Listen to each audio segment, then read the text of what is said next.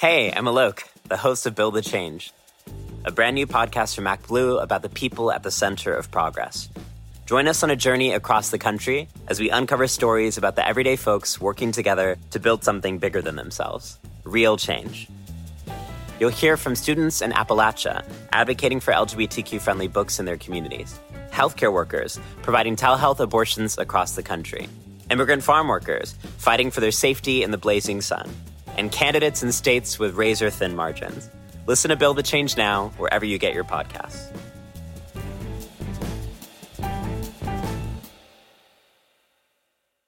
Ryan Reynolds here from Mint Mobile. With the price of just about everything going up during inflation, we thought we'd bring our prices down. So to help us, we brought in a reverse auctioneer, which is apparently a thing. Mint Mobile Unlimited Premium Wireless. How to get 30, 30, bit to get 30, bit to get 20, 20, 20, bit to get 20, 20, bit to get 15, 15, 15, 15, just $15 a month? Sold! Give it a try at mintmobile.com/switch. $45 up front for 3 months plus taxes and fees. Promo rate for new customers for limited time. Unlimited more than 40 gigabytes per month. Slows full terms at mintmobile.com.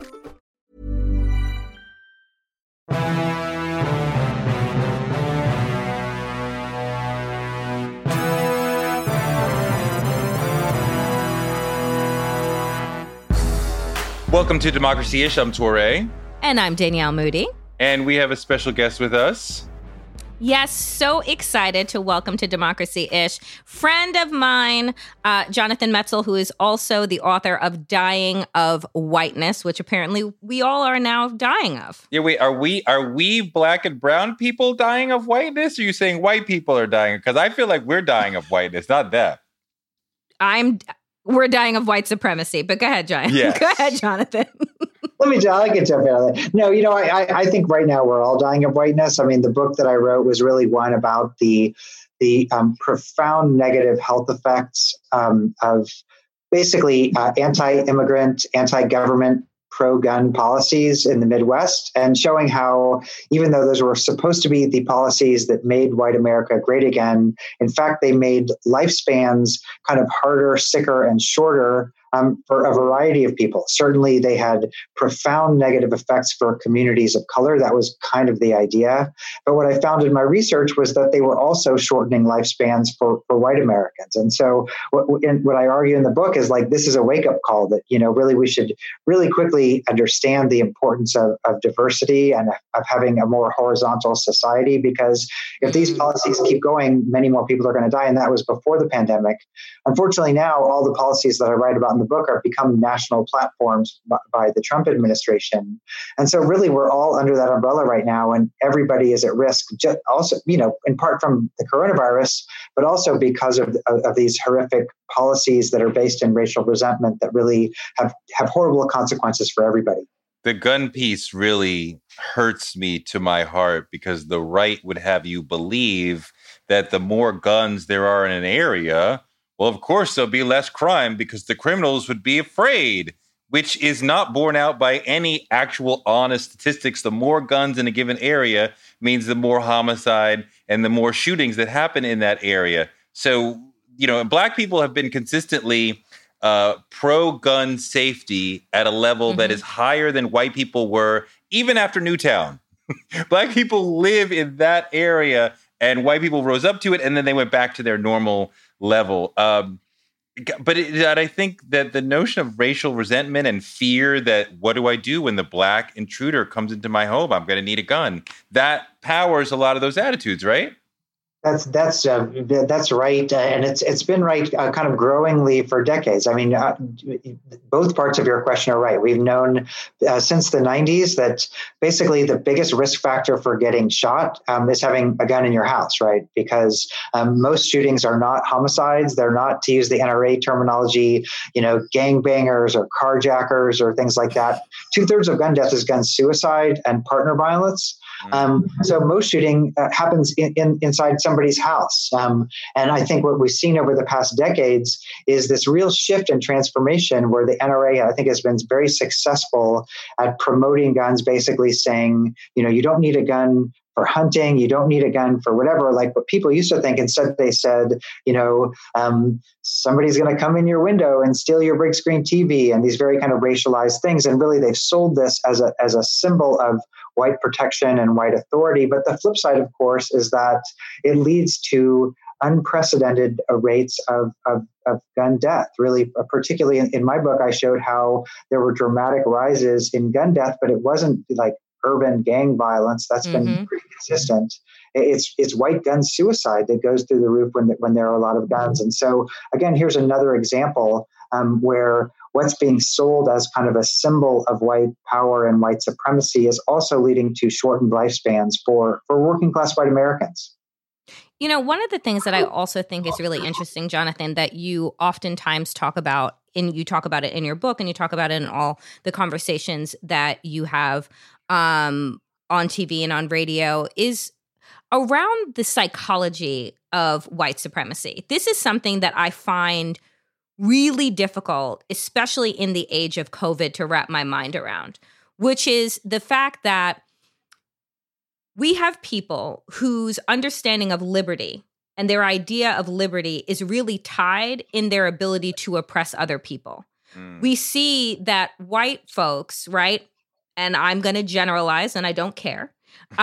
We see that white folks who are protesting their ability to oppress other people. They are deciding who should serve them, who is expendable, who should be cutting their hair, doing their nails, putting their lives at risk for their comfort.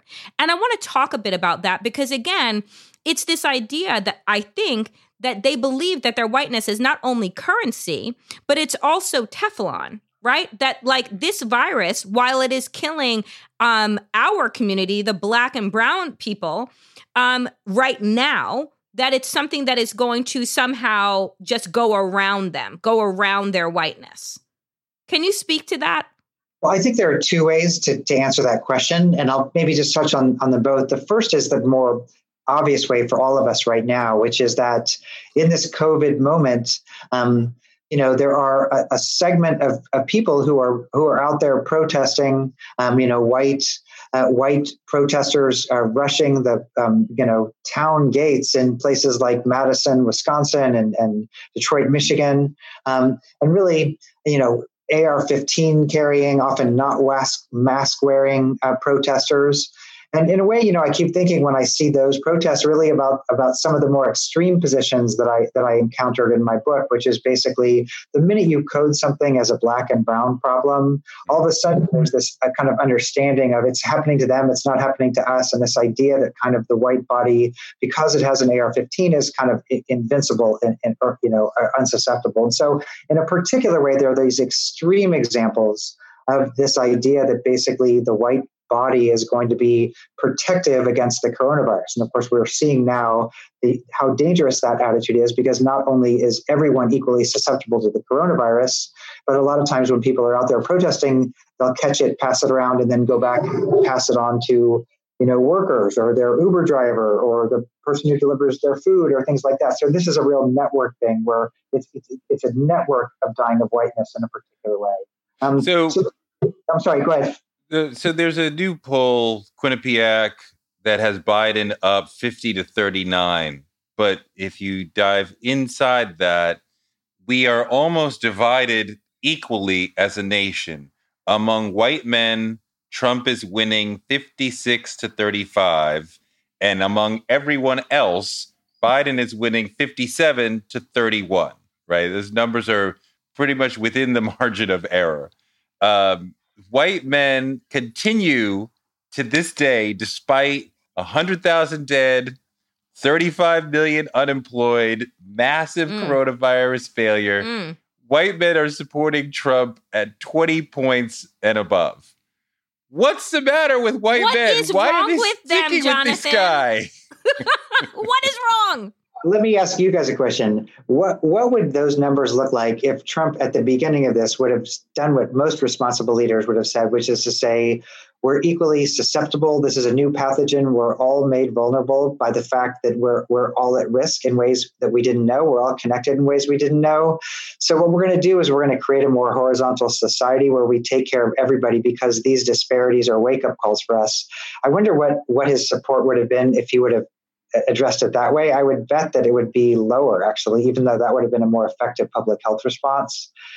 Because really what he's playing into is this idea that basically it's kind of, he's not giving you life, he's not giving you longevity, but he's giving you this particular wage of whiteness, right? And so in a way, he's still playing this card. And there have been multiple examples over this pandemic, this horrible pandemic, where he could have made a different choice. The one that comes to my mind is the minute this stuff started hitting red states, why didn't he immediately expand Medicaid in red states? I mean, that would have been easy. It's already on the books. It would have saved people's lives. It would have saved the economy much better. But would it have made him money, Jonathan? I mean, we all know that he is deeply invested in hydrochloroquine when he should be invested in Hydrocut, whatever the weight loss thing is. Hydroxycut. Hydroxycut. That's what it is. Can you believe, that's what he's confusing. I mean, he says he took it. We don't believe him, even though we kind of hope that he did. It's sort of a weird sort of inside out or through the apple. I mean, through the looking glass of he's saying he's taking this thing, but we're sure he's not. But he says I don't even know what to do with this information. Well, it's just, when I was doing my research and after my book came out, people kept asking me, so when are people going to wake up? When are they going to wake up? And the assumption is what's the number of gun deaths? What's the number of uninsured? What's the number of schools that are going to have to close for people to wake up? And now partially that's a challenge, right? If you want to win an election, you have to frame a counter message, but it's also because this is coded in such historically and current racialized language. It's not like there's some number that's going to wake people up and they're going to change sides. That's not what's going to happen. Instead, I think what we're seeing now is the kind of the entrenchment of these very dangerous ideologies. Is it that, because here's the thing, I get very upset with white conservative men. And I mean, that's that's a euphemism. I can't stand them. But the what upsets me is this belief that we owe them something, right? Like they are owed something. Everyone else we need to create policies where we move everyone else out of the way, right? Donald Trump, his whole premise was about bringing America back, making America great again, to the point where women were staying home. So we're rolling back all of these abortion protections and all of these abortion rights so that women have to stay home. Right? We don't pay them protections. Yeah. We don't pay them equally in the workforce. So if you are forced into family planning, then you have to stay home, right? Because it becomes more economically, it makes more economic sense. I just don't understand how they profess to be great, but they need everyone else to be sidelined in order for them to actually be great. Do you know what I'm saying? It's showing up to play a football game, but everybody else has to be sidelined. They have to have one arm tied behind their back and one leg tied to the other, but you're free, but you're look at me, I'm the champion. That's how I feel that white men are. It's like you need everyone else. It's powerful. To be disadvantaged in some way. Whiteness is powerful and fragile. But how is that? How can you be both? Well, it's also hierarchical, right? I mean, and let me just be clear, and I make this very clear every time I talk about the book. I'm not talking about all white people. I'm not talking about white as a biological category. What I'm talking about is whiteness as a category of hierarchy. In other words, this idea that your white comfort is defined only if there are other people beneath you. Du Bois was writing in the period after Reconstruction about white men who had nothing.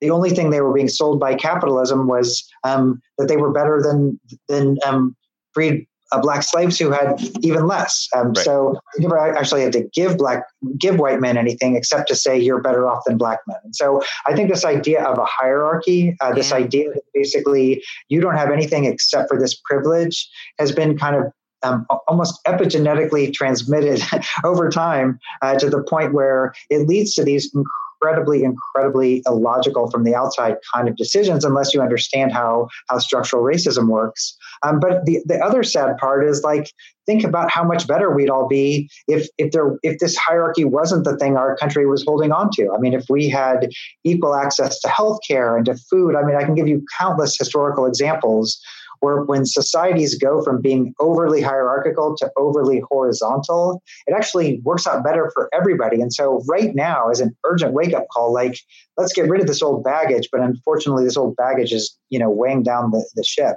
Danielle, I get, of course, very triggered and upset about white conservative men. But even at least they are promoting or believing in, espousing a philosophy that is built for and works for them. The people who really get my goat, who really piss me off, are black conservatives who are believing in an ideology that is not constructed to uplift them or people like them. So you're believing it's Stockholm syndrome. You're believing in your captor's philosophy and what will make life better for them. It doesn't actually make make life better specifically for you when Can't Dance Owens is sort of like elevated to another position that she would not have if she was a liberal. But the ideology that she espouses does nothing for her.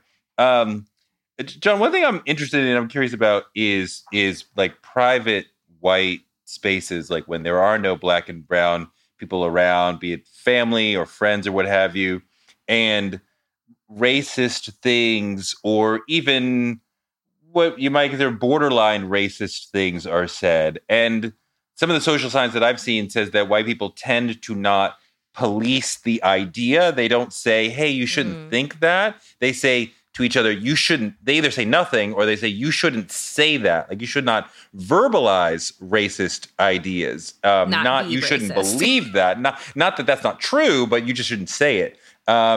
Is that your experience? Well, again, I hold off on. So in other words, in my book, right, I'm a white American. Obviously, I live in Tennessee for the most part. And I'm going around doing research with other white Americans. Like, I'm a Midwesterner. I was talking to other Midwesterners, and I heard some pretty bad things in my research. And it's hard, I'm just thinking about myself as a researcher at that moment. What would it have meant? I mean, I challenged everything. I told people what my book was about. I told them the premise, the title, things like that. But I would say that I did feel like probably people opened up to me more because I was kind of in the in-group in a particular way. And I certainly think that what I heard, I mean, you can see in the book was a lot of, I think pretty honest thoughts and reflections. And part of that was some very, very racist stuff. But the other part was a lot of people who were just honestly opening up about how they were struggling. And this ideology was like the only thing that they had to hold on to because they were really, really falling through the safety net. And so certainly I wrote the book to expose the kinds of things that are said in privacy like that. But I also wrote the book. I don't want to say empathy because I think it's a kind of assumption, but I will say that I met a lot of people who really were struggling, and these ideologies, I mean, just think about it. The more desperate people get, sometimes the more ideological they get. And so I did grow to understand at least how the rhetoric of Trump made sense in a particular way, because without that, the irony, of course, is Trump's policies were making their lives much, much worse. But do they realize that, Jonathan? Like, that's the thing that troubles me, right? Is that as Democrats, we believe that we have the better policies. We definitely don't have the better story because we can't actually verbalize that in any short capsule way that people can bite onto in the way that they do fear and hatred. But do they understand? Do you think, or let me say this, based on the people that you've spoken with for your research, for the book Dying of Whiteness, Do you think that this moment, as they're standing in food pantry lines that are wrapping around for hours in their town, as they have lost their jobs and their loved ones have lost their jobs, will they start to then look at Donald Trump as the person that is the causation of this? Or are they just going to double down on what he's doing and what the Republican Party is doing, which is frankly still trying to blame the black guy? Right? Like, you know, which is what we are seeing unfold all over the place. You know, it's not like for the most part, people are like blind zombies who are just running into a meat grinder or something like that. You know, I mean, people were actually making informed decisions based on the ideologies that they had in front of them. And the reason I say that is because, you know, I do think that if they're now again, the problem is you don't want to go there, right? In other words, like it's not like I'm in any way advocating hierarchy, supremacy, you know, all these kind of things. But I will say that there are recent examples from before the pandemic where when Democrats presented a compelling counter narrative that actually was true to democratic ideals, but also met people's material conditions. And I'm thinking, for example, of the gubernatorial race in Kentucky and the gubernatorial race in Louisiana. Bipartisan support. It wasn't a slogan-y kind of thing, but it was basically like, I'm going to get your healthcare back. And, you know, things like really simple kind of things that weren't based on that. And so I do think that there are examples, not of extreme positions, but of centrist positions that kind of take people where they're at and at the same time don't espouse, you know, horrible stuff. And so I do think that part of this is not just a you dummies kind of story. It's also kind of a challenge for Democrats to think about how can you, you know, again, not everything has to be appealing toward white people. I think that's gotten us in trouble in the past. But I would say that people are making decisions that I think are important to at least pay attention to. And certainly the economy would be another big one right now. And so, you know, again, I don't want to say that everybody's so far gone that they're just like, you know, The Walking Dead or something like that. You know, I do think there's an openness if you can present a counter narrative to bring people over. I wonder if there's a core philosophy that you see undergirding some of the racist comments you hear. Is it that they are intellectually lesser than us? They are less deserving than us? They don't work as hard as us? Like, is there a core philosophy undergirding the comments that we hear? Well, I'll give you, if I have time, two examples, because I think there's an extreme and a mild. The extreme is just, this has been going on for 50 years. So in the South, where I was doing my interviews, every time there was any kind of pretension of change to the social order, desegregation, you know, any kind of attempt at universal health care, any kind of attempt to create better schools for everyone. It's kind of an old playbook that just keeps getting kind of dusted off every 5 minutes or something. And so part of it is this kind of fear of change and this idea that I'm going to lose privilege, or I'm going to lose this little thing that I'm holding on to. And it's interesting because if you look at a lot of the stuff Trump says, these silent whistles are, you know, you can just look back 10, 20, 30 years, and it's almost exactly the same. And there's a Steve Miller every era and stuff like that. And so part of it is there's a long tradition of this language being used. I would say that. And then I think the other part to just repeat is that, you know, it's like, I think a lot of times people also feel desperate and they feel like there's no other alternative. And so I think that in a way they feel like this is kind of my only shot, right? And I say that because I did meet a lot of like libertarian folks and things like that who really didn't like Trump very much, but they just didn't feel like there was any other way to go.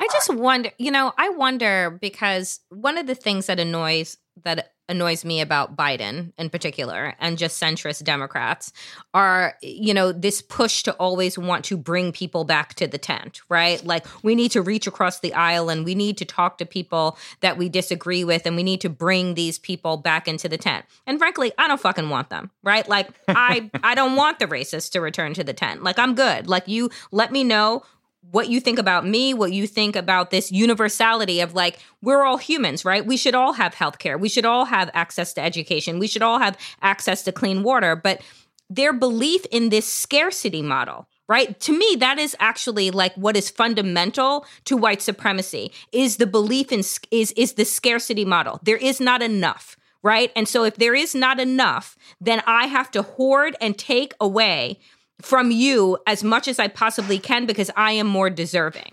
And the idea about democracy, in my opinion, in America, at least the bullshit that we have been sold up until this point, now that we see that it's a farce, is the idea that there is more than enough, right? There is more than enough. There are just certain people that are greedy, right? But that there is the ideology of abundance. And so I don't know how you reconcile those things. But what frustrates me about a Biden is that he keeps trying to go over to those people and say, oh, come back, come back. And I'm like, no, I don't want them in my tent. I mean, I of course agree with you. When you were talking, I was thinking about the scarcity. It's not just scarcity of materials, right? And the reason I say that is because when I was doing interviews about the Affordable Care Act, for example, and we were doing interviews with two groups of people. We did interviews with African-American men who were quite medically ill, who talked to us about the Affordable Care Act. And they were like, this is going to be great for everybody. If the more people who have health insurance, the better it is for our country. Let's get everybody under this tent, not just Black men. And when we were interviewing white men, really, really sick white men, the kind of stuff we would hear is, I don't want to be in a system. Here's a quote from the book. I don't want to be in a system that's going to benefit Mexicans and welfare queens. This idea that basically there's only so much healthcare to go around, and I don't want to be in a system with anybody else. And so if you think about how healthcare works, right, you actually want the most people in the system because one guy is healthy and the other guy needs a kidney transplant. You want to have shared risk and pooled risk and shared resources. So you actually want the most people in your healthcare network. That's how universal healthcare works. And so this idea of just wanting to create a system for us, it's not just about resources, right? It's not just about material things. It's also this idea that if we're on a horizontal plane, it'll be a kind of loss of privilege and I'll just be on the same level with everyone else. And so in a way, it's an ideology that is not linked to any material reason. And for me, it underlies not just the pandemic, but for example, the crazy responses to the Affordable Care Act and to budget cuts in schools and, on down the road. It annoys the hell out of me. It really does. I don't know because the thing is that I don't know what to do with people like that. I don't know what to do with people who literally want to cut off their nose to spite their face because they don't want other people to, like, I am in a hospital bed dying. And my way of not dying is being able to, is that everybody needs to get the same care and needs to receive health care. And you saying, I'd rather die than give an undocumented person health care, or I'd rather die than give this perceived welfare queen anything, even though we know that white people are the ones that suck most from the government. Like, I don't know what to do with that. I don't know how to rationalize with that. And frankly, I don't have any fucking empathy. So I don't know how to I don't know where to go. Well, again, I just want to be clear. I'm not talking about everybody. I'm talking about the narrative strains that I feel like Trump and the GOP are appealing to, which is basically, when I try to put myself in the shoes of the people that I spoke with, I try to think like, what's another time where I thought like I had some privilege or I had something. I mean, of course I have privilege walking down the street, but I mean, where something was going to be taken away from me, and it's funny, but like, I think about it, like when I used to fly a lot. I'm not getting back on an airplane anytime soon. But like when you'd be on and you thought you were going to like get some upgrade from Delta or get whatever. And then they're like, nope, sorry. And it's like, no, wait, I have elite member status or something like that. And people go crazy at the airline because it's like, oh, I thought I had this particular privilege and now you're taking away from me, even though it's totally fake and manufactured and a marketing tool and just getting you to spend more money. But I think there are multiple times where, I just kept thinking like, is that what it feels like? You're hanging on and then somebody's taking away a privilege or telling you. And I have to say, whether you agree with that or not, it's a very, very powerful marketing tool, right? To say, I'm going to come screw you. They're going to take away something that you've earned and is deserved for you. Like, it's really hard to counter that. But I really think that that's continually what's being played to, is this idea that you've achieved some kind of status. And that's going to get taken away from you if you don't block everybody else and stuff like that. And it's hard to create a counter narrative to that. That's actually exactly everything that I hate about airports. Because it's the most classist place. Other than a hospital, airports to me are are a place where you just see privilege, right? Like, oh, not you, the first class person, and no, not you, first class person. The first class person that has an emerald pass can get on and sit in seat 1, right? Like. I know the Theta Skocpol, I believe, was talked about line skippers, right? In this sense of the problem is people who are skipping the line, people who are, getting something above or before they really should. And I work hard and wait my turn and don't ask for favors, which is bullshit. We all get something from the government, especially red staters get more from the government than their states pay in. But I work hard and I don't get anything for free. And they get affirmative action or what have you.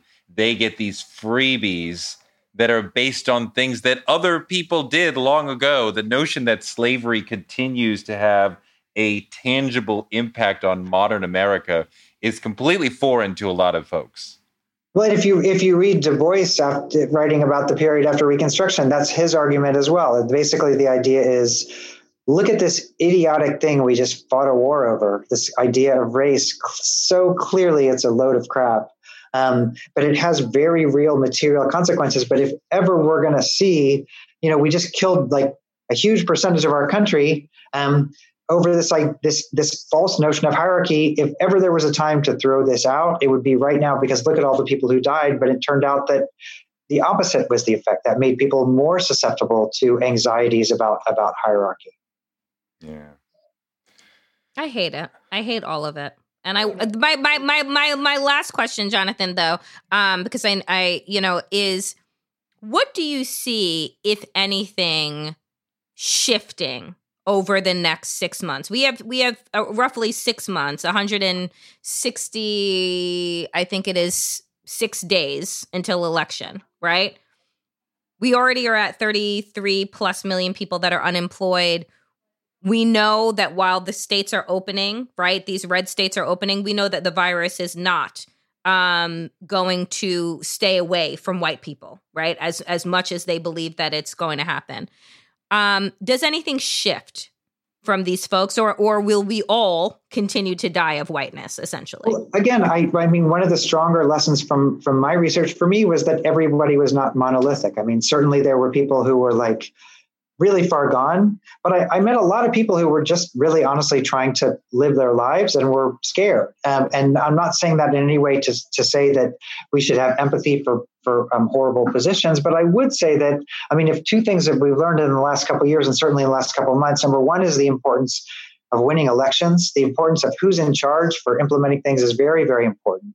For dictating all of these things we care about. And so, and I would also say that, I mean, again, some people I met were espousing horrible things, and some people, I didn't agree with them, but they cared very, very deeply about the Second Amendment. That was their main thing, or they cared about abortion or something like that. Like it wasn't like, I mean, which has, as I say, in the book, all these ties to all these other racialized positions. But they were just kind of trying to make decisions based on, the stuff that they cared about. And so I really hope that over the next 6 months, even though it's this pandemic catastrophe and genocide right now, that we look back and I think study some of the more recent elections where people have been able to cobble together centrist coalitions in ways that, I mean, look at Louisiana, for example, right now. Louisiana, a Democrat, won the gubernatorial election. Mm-hmm.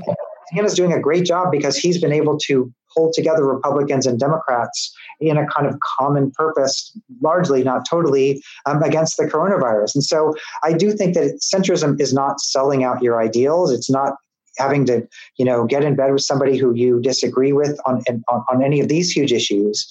But it is a mode of governance that I think is harder to think about when we're all in our kind of echo chambers where we're all just tweeting with people we know and agree about and stuff like that. And so I think partially, we're going to have to look back and see how have these coalitions worked in the past in ways that created outcomes that are more beneficial.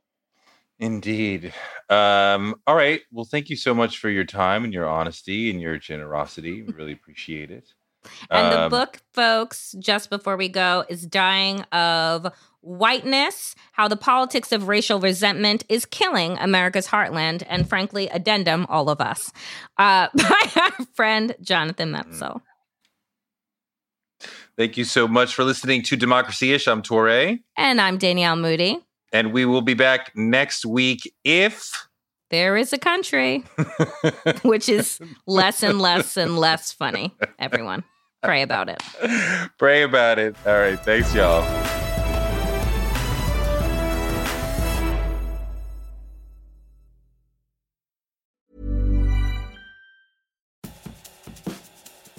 Hey, I'm Alok, the host of Build the Change, a brand new podcast from MacBlue about the people at the center of progress. Join us on a journey across the country as we uncover stories about the everyday folks working together to build something bigger than themselves, real change. You'll hear from students in Appalachia advocating for LGBTQ-friendly books in their communities, healthcare workers providing telehealth abortions across the country, immigrant farm workers fighting for their safety in the blazing sun, and candidates in states with razor-thin margins. Listen to Build the Change now, wherever you get your podcasts.